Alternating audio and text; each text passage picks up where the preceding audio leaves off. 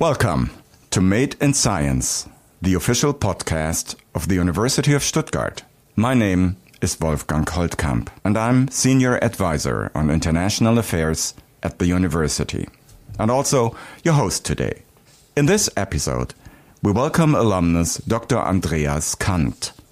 He graduated from the University of Stuttgart with a diploma in mechanical engineering in 1984. Already during his studies, he developed an international profile, spending time abroad in an academic exchange in Greece and the USA. Later on, in his professional career, he worked in Canada, the US, and China. He also acquired a PhD in supply chain management from the University of Magdeburg. Today, he is global head of procurement at Fraunhofer in Munich, Germany. We are excited to have the opportunity to talk with him about change and global challenges, startup culture in Germany and abroad, and the importance of international networks, and finally also about life beyond the office. Andreas, welcome for our conversation this morning. And we would really like to find out how your career is related to the University of Stuttgart. It was a homecoming for you in our last term, so you are still connected to the university. But now you are at Fraunhofer. So just to give our audience an idea again about Fraunhofer, could you introduce that, please? Sure can. Well, Wolfgang, first of all, thank you very much for having me. And as you mentioned, right now my position is head of procurement at Fraunhofer-Gesellschaft. And what most of the people don't know is actually the pure size of Fraunhofer. Fraunhofer has about 29,000 employees and is actually Europe's largest research institute. It consists of 75 institutes, and the research is in pretty much everything you can possibly think of. It goes from energy research over materials, over science with regards to chemistry, with regards to health, with regards to medicine.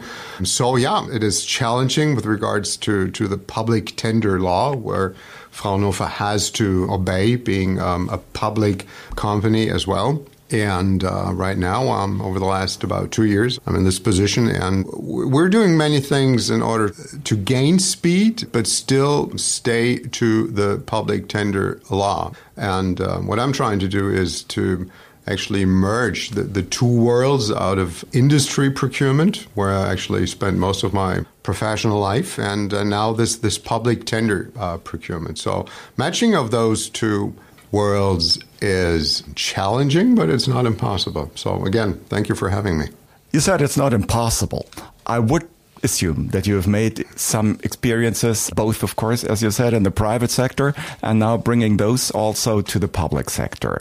That could mean that there are a lot of changes related to that in your current position that you try to innovate and to bring to Fraunhofer in your area as well. Did you experience at the moment or so far any obstacles when you introduced new ideas that would perhaps be coming from the private sector and trying to bring those into the public sector?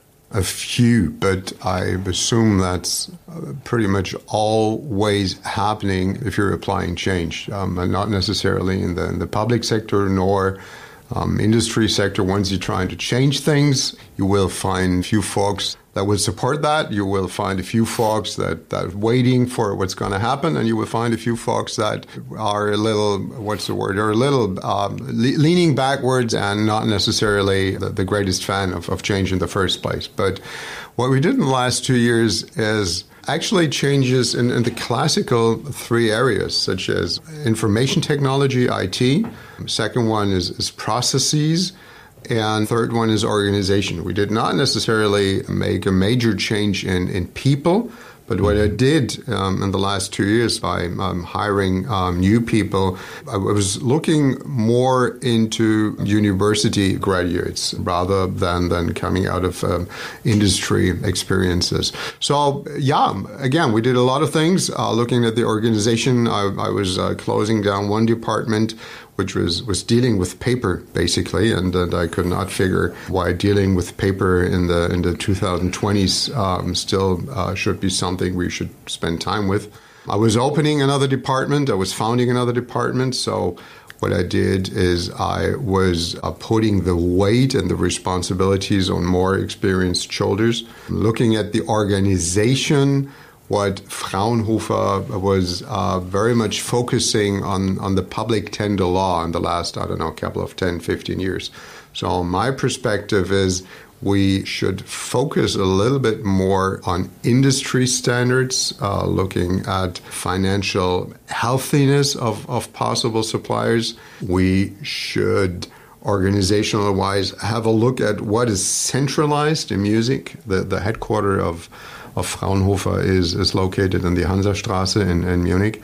So what should be done centrally and what should be done decentralized at the institutes within the procurement department? It sounds to me really like you have to manage the change and keep a balance in a way as well, and yet come to a new direction, give it a new spin when necessary, as you said, as well. Now, with all of that on your plate, you decided also this past term to actually come back to the university and be a lecturer and offer courses here at the University of Stuttgart again. So I wonder why at this moment, with everything else going on, perhaps it led directly to the university again. Perhaps it brought back memories of, what happened back when you were a student. Perhaps it is a testing ground. I don't know. Tell us about it. What is the motivation? Well, actually, the main motivation, it is extremely and tremendously a lot of fun. When I was at university back in the end of 80s and mid 90s, it was thrilling, it was challenging, it was actually sometimes even rough and hard trying to get through the courses. Back then it wasn't bachelor and master, back then it was pre-diploma and main diploma in mechanical engineering. And now being in Fraunhofer, I thought I'm now in procurement for about 25 years. And I had about, more than 200-300 negotiations. I had funny things going on in procurement. I had not so funny things going on in procurement. And I thought, why not passing on this experience, not necessarily on the focus of academia, which I was confronted in dealing with my PhD, but more on the really practical side, and trying to get students the basic terms on procurement and supply chain management, trying to get them an understanding and how things in life and industry actually interact. And we are in extremely interesting and challenging times right now. I mean, my son, who will turn 13 this August, we were trying to get the new Xbox Series X on last Christmas, and we couldn't. There's just no way you could possibly get this Xbox. Same with the new PlayStation 5. Why? Because semiconductor chips are just vanished from the market.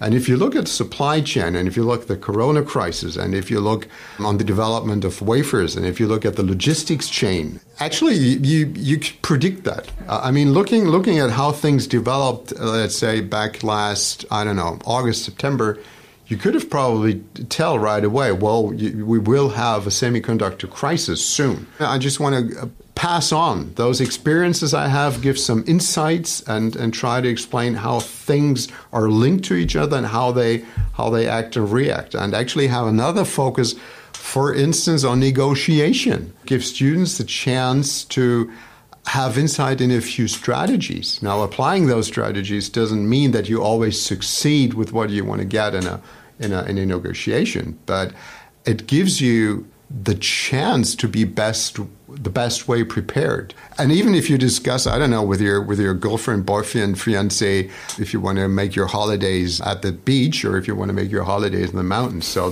it's not that the compromise is in the middle of Germany, but the compromise is giving the other one the chance to feel understood. And there's a couple of techniques doing that, and this is one I want to pass on to students, and a couple of more things. Well, now I learned suddenly something about next vacation and to negotiate where to go. Possibly. But from both examples, with the semiconductor, but also the negotiations, you related to everyday experiences. Maybe the starting point for the discussion. It may be an ending point as well here.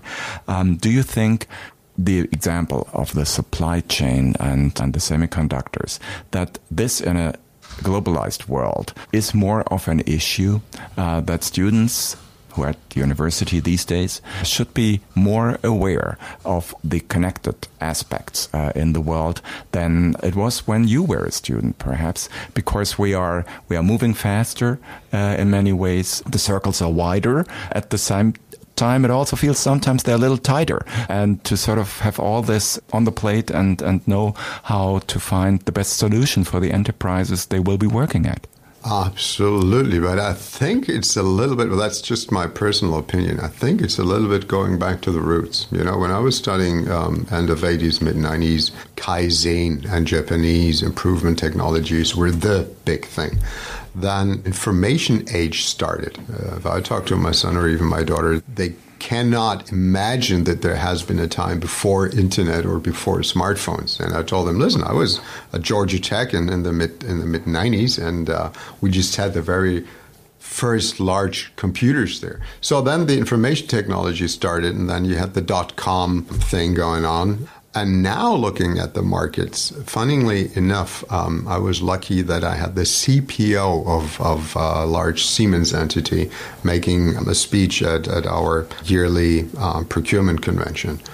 And what he said is, looking at shortages and looking at supplier relationship, it's not anymore about pushing buttons, and it's not so much about ERPs talking to each other automatically. It's more actually going back to the roots and have a possibly face-to-face contact, and sometimes even pick up the phone and ask, how are you doing? How are your operations? How is your plant up and running? Do you have any issues? And it's more about a direction in both ways, as in, I'm your customer, but can I do things easier for you? Can I help you? Is it an advanced planning that you need a larger time ahead of what you're supposed to supply? So that's why I named actually my lecture here at university value-based supply chain management. And my belief is that if you go back to relationship management, of course, it's much easier these days to switch on, Zoom, Teams, and you name it. And there's a lot of good thing about it, not actually for every meeting jumping into the plane and fly up to Hamburg and fly back the same day. So I just turn on the computer. But for important topics and for actually a real person relationship management, I found it tremendously more important than it was 5 or 10 years ago to go back to those personal relationship management. And I think that's something we should focus on, young generation should focus on. That's my true belief here, yeah. Your experience from the time when you were self-employed may also be useful in this connection when you talk about the value and relationship management, because you had that also for a couple of projects, I understand, that was important to you. What would you say to the young people these days when it comes to advise them about being self-employed? Do the same rules apply that you just talked about? Things about advice is, especially if they're not asked for, most of the times it's not really worth a lot. Well, being self-employed, if you have an idea that you believe in, really, I would say go for it. Take the risk. And you need a long breath. Now, that's something that applies actually through my entire life and career. If you do believe in something and you want it, it may take a month, it may take a year, it may take up to 10 years. So if you truly believe in it, don't give up. And I think being self-employed, that's probably the rule number one. You need a really, really long breath. You need some talents. Most of the times you need customers. That means you have to have some sort of sales talent as well for whatever your product is, or for whatever service you would like to add to who's ever paying for it. So you need some sales talent there. And what can help as well is have a look at financials and actually legal tax issues. Now, that's extremely unsexy, to be honest. And I did that when I was at my first job in the United States. I was locally employed, so I had to pay local U.S. taxes. And I was buying myself a book, and I read it from first to last page. And when I came over to Germany in the end of 90s, same here. I had no idea about German taxes. So I read the book from first to last page. So being self-employed, there's some funny things as a VAT, value-added tax, and there's something that you have to report on a monthly basis, and there's some deductibles from that. Again, that's not sexy, but you really have to know, at least on the surface, about it, so that you're not getting into any trouble with legal and tax on that point of time. In the United States, which you mentioned, no one leaves high school without having developed a founder's project and written a business plan for it.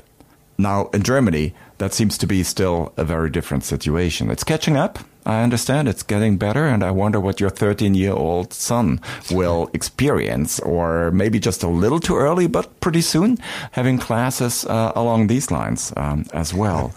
When you came to Germany and started reading that book that you talked about, what was your conclusion after that in comparing the US and Germany? Did you accept it as just two different worlds, okay, and I go in each one differently because the rules are as they are, or did you bring something together as well? You know, yourself being a professor with the focus on American science, it's actually two worlds. And I think what one never should do is judge. I had a nice saying many years ago that said that the difference between a tourist and a traveler is that the traveler always feels at home right where he is at this specific point in time. So looking at the United States, such a huge country. I mean, just looking at the dimensions of this country. You have the East Coast, you have the New Yorker fellows, then they have this huge big Midwest, and your Californian style. So just going through the country, it's about a 3 days drive from East Coast to West Coast. It's so huge dimensions. And there are a lot of things in the United States back in the mid-90s which I envied, which I said, wow, you're doing it great. Looking at the school system, looking at the university system, looking at the way they present themselves, looking at the taxes. To my knowledge back then, the highest possible tax was about 30%. And then coming to Germany, if you're not careful with the taxes, you end up like 50 or 51 tax. And on the other hand, the United States back then had things which I would not necessarily agree with, looking at violence, looking at having guns, looking at, shooting each other. And there was even back then at Georgia Tech, which I adore still as a university up until today, that we had violence at the campus. And, looking at Stuttgart campus, looking at Feigen campus, I could not imagine anyone here running around at night trying to shoot you just because of your, color of your face. So there are a lot of differences, and I shouldn't judge. There are things I really loved about the United States.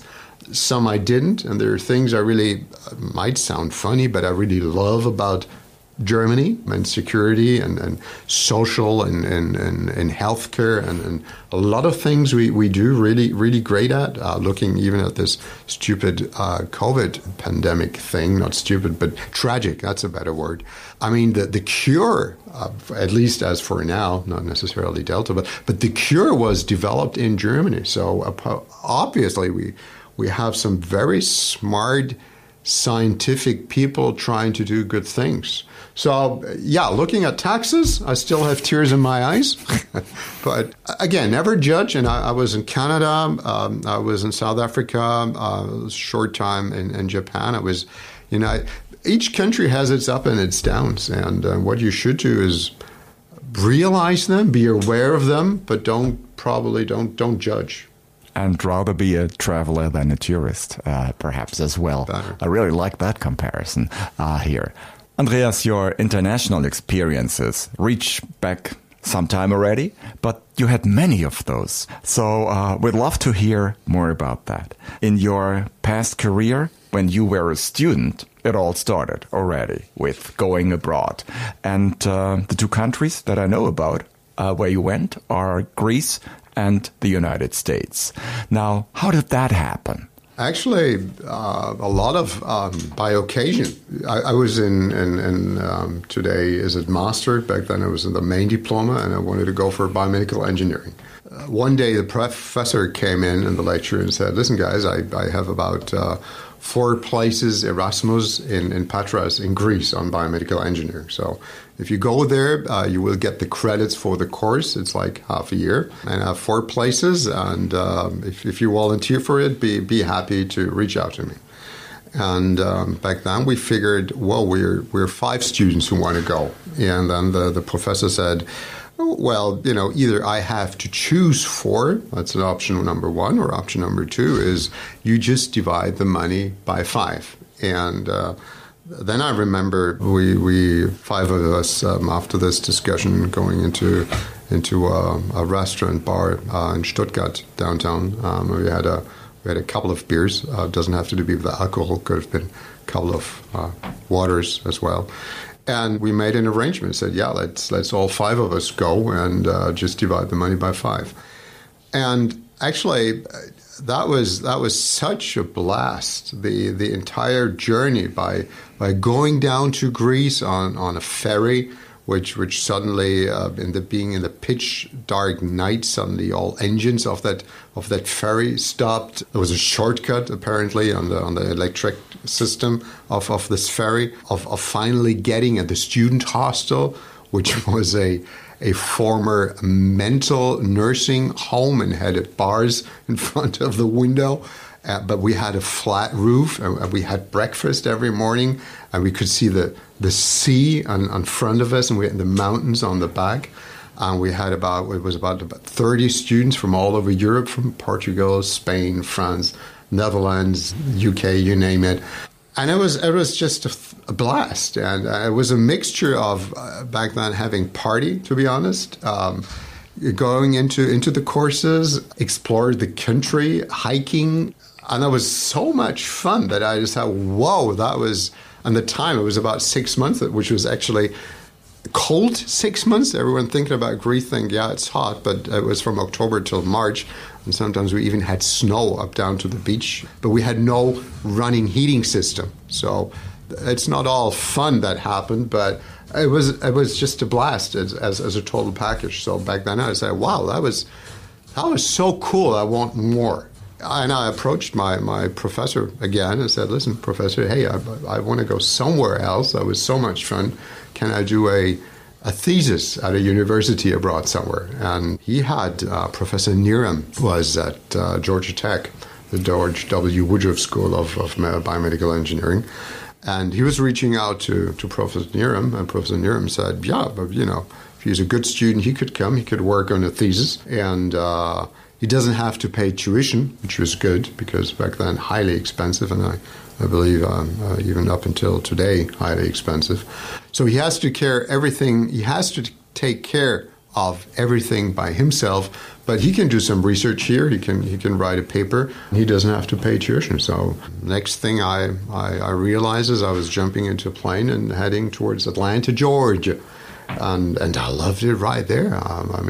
The research was thrilling. It was about trying to create a biological vascular graft. And my little thing was trying to find out if you could add enough elasticity to this tissue by adding hyaluronic acid and some other things. And I loved Atlanta, Georgia. I was trying to find a new student apartment because the first couple of nights I find a home at an assistant professor but being a British fellow, nothing wrong with being British fellows, but he didn't have a car, and trying to get around in the United States without a car is almost impossible. So I was looking just at the blackboard at university, and I said, hey, I'm trying to find a new apartment, and I was going to those roommates search for. And I found through other German students being at not Georgia Tech, but at Georgia State University, and they were there already for about 6 months. So they knew how to get around. They could give me a ride in the beginning.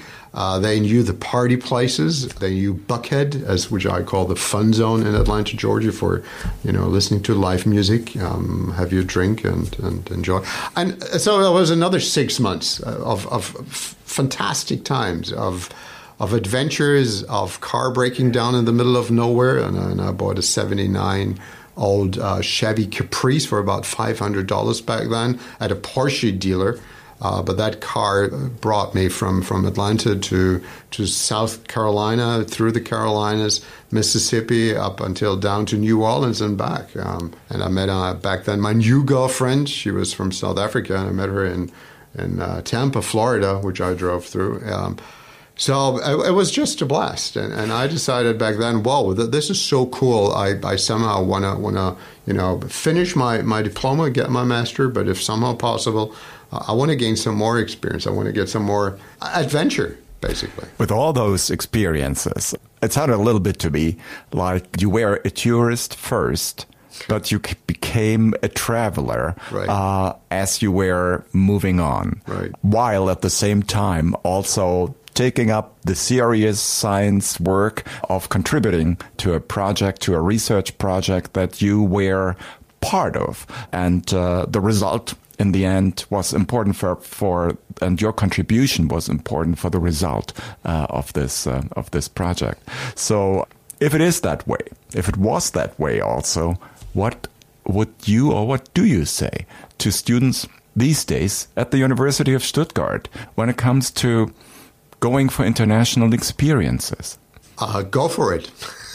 I would say it's an absolute must. Not necessarily with a focus on career, but what it makes with yourself, how it changes perspectives, how you gain all these experience, and how you sometimes fail, and stand up, and what it does with yourself. I would say, go for it. It doesn't have to be United States. It could be any European country. It could be overseas. Last winter semester lecture, I had one student being at a automotive supplier plant in Poland. I had some other, which we will have the oral exam being end of July, because she could not do it at the beginning because she was in South Korea on an internship. And I would just encourage everyone, go out, give it a chance. It doesn't have to be forever. I mean, have a look at it for 3, 4, 5, 6 months, make your experience, learn, listen, then sure, come back if you like. And that's something that for the rest of your life never ever can be taken away from you, those experiences. And I would say, yeah, go for it. If you bring it to two aspects, what would somebody learn for one's future life? You mentioned just, learn for life here as well. By going abroad, what did you learn that you learned really for your future life? Just one or two aspects here. And on the professional level, for your professional career, in how far were those experiences relevant or not for taking these into the professional areas as well? I think it helps. Well, the main thing is you are a foreigner and you are abroad. I had hassle with U.S. customs. I had hassle with Canadian customs, sometimes even just because my English was too good. So really number one is, and then being back in Germany and you hear about, integration and, some tensions there and how we're dealing with it. It is really, really different if you're a foreigner and abroad. And suddenly, you have U.S. customs, but you're not a U.S. citizen. And in my head says, so what? I'm a student. I'm not doing any harm here. So what do you want from me? But that just not happened once, twice. It happened a lot of times. And then you realize, how must someone feel being in Germany not being German? So that's really one thing that changes perspective. And the other one is, I think, you really learn to adopt or to deal with situations better. I had planes not leaving. I had thunderstorms. I had, things really going wrong. When I was in Patras, and I was actually for the winter break, I was flying back, and I figured, I did not have enough money with me. So, I had to negotiate with the cab driver getting me from Athens train station to the airport. And the deal was he could drive around his mom first, and then he would pick me up on the return flight, and I would give him the money I owe him. And that was, again, back then, no mobile phones, no internet, no way. And that was a deal we made, and I kept to it. But I woke up at about 3 a.m. trying to get the train from Patras to Athens, and I figured, shoot, I do not have enough money, but my plane leaves this afternoon at 4 o'clock. Now, what do I do? So and there were a lot of other situations like that, and I think it helps you adopt and to figure out, even if I do not make it, life won't end. It's a pain, it's a hassle, it's I don't want this. But you learn to deal with it, you learn to adopt, you learn to be more flexible, trying to get through this situation somehow. And even if you don't, hey, so what? Life goes on. Are you still in contact with any international friends that you have made when you were abroad as a student at all? Perhaps yes, perhaps no. But in the meantime, as we heard earlier, you have been abroad quite often.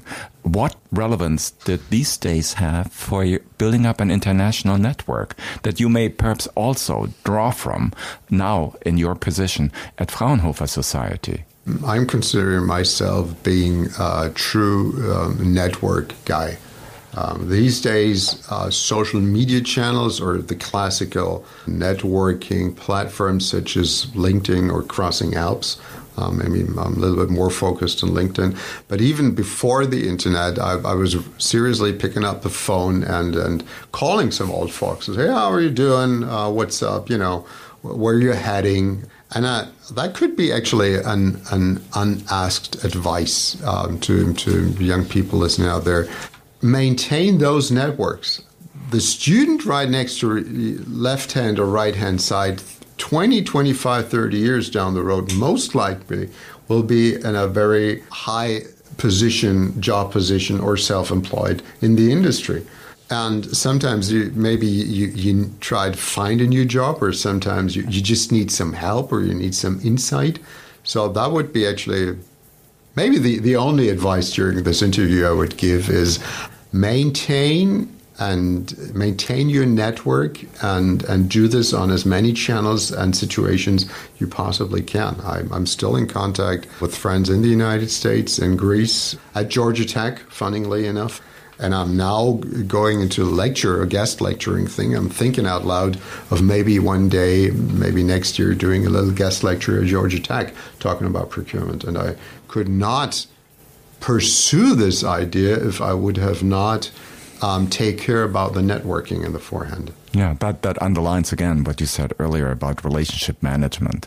And once you have a network, then keep it also and contribute to that network by sharing, I guess, experiences and also including your network members in the work that you do.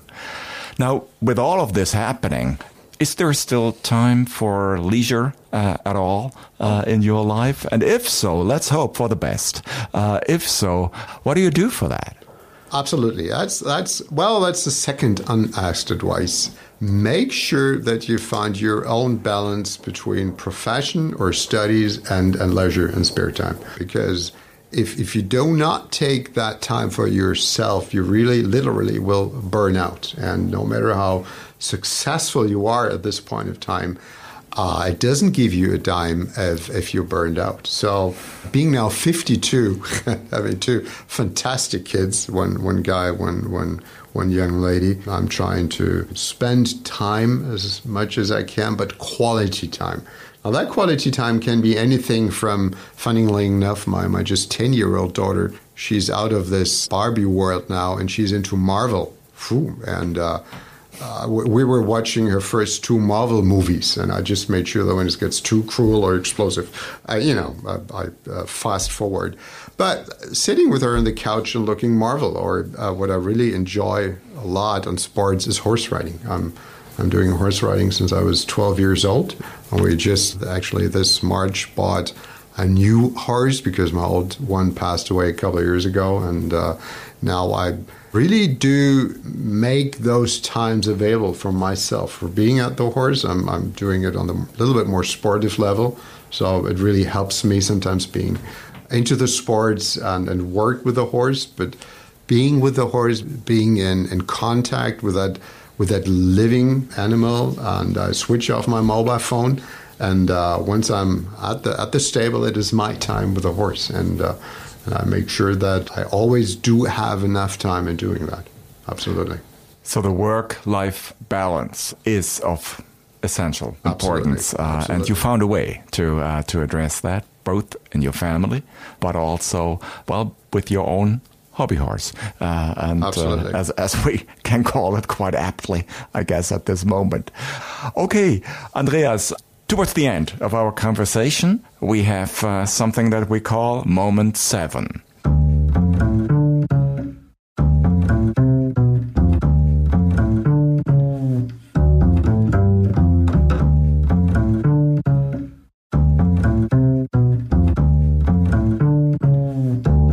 And this means we would come up with 7 questions, very short questions. Okay. And please just answer also in a very brief way to these. Sometimes a word will do, sometimes a short sentence will do as well. And again, Moment 7 questions here for you.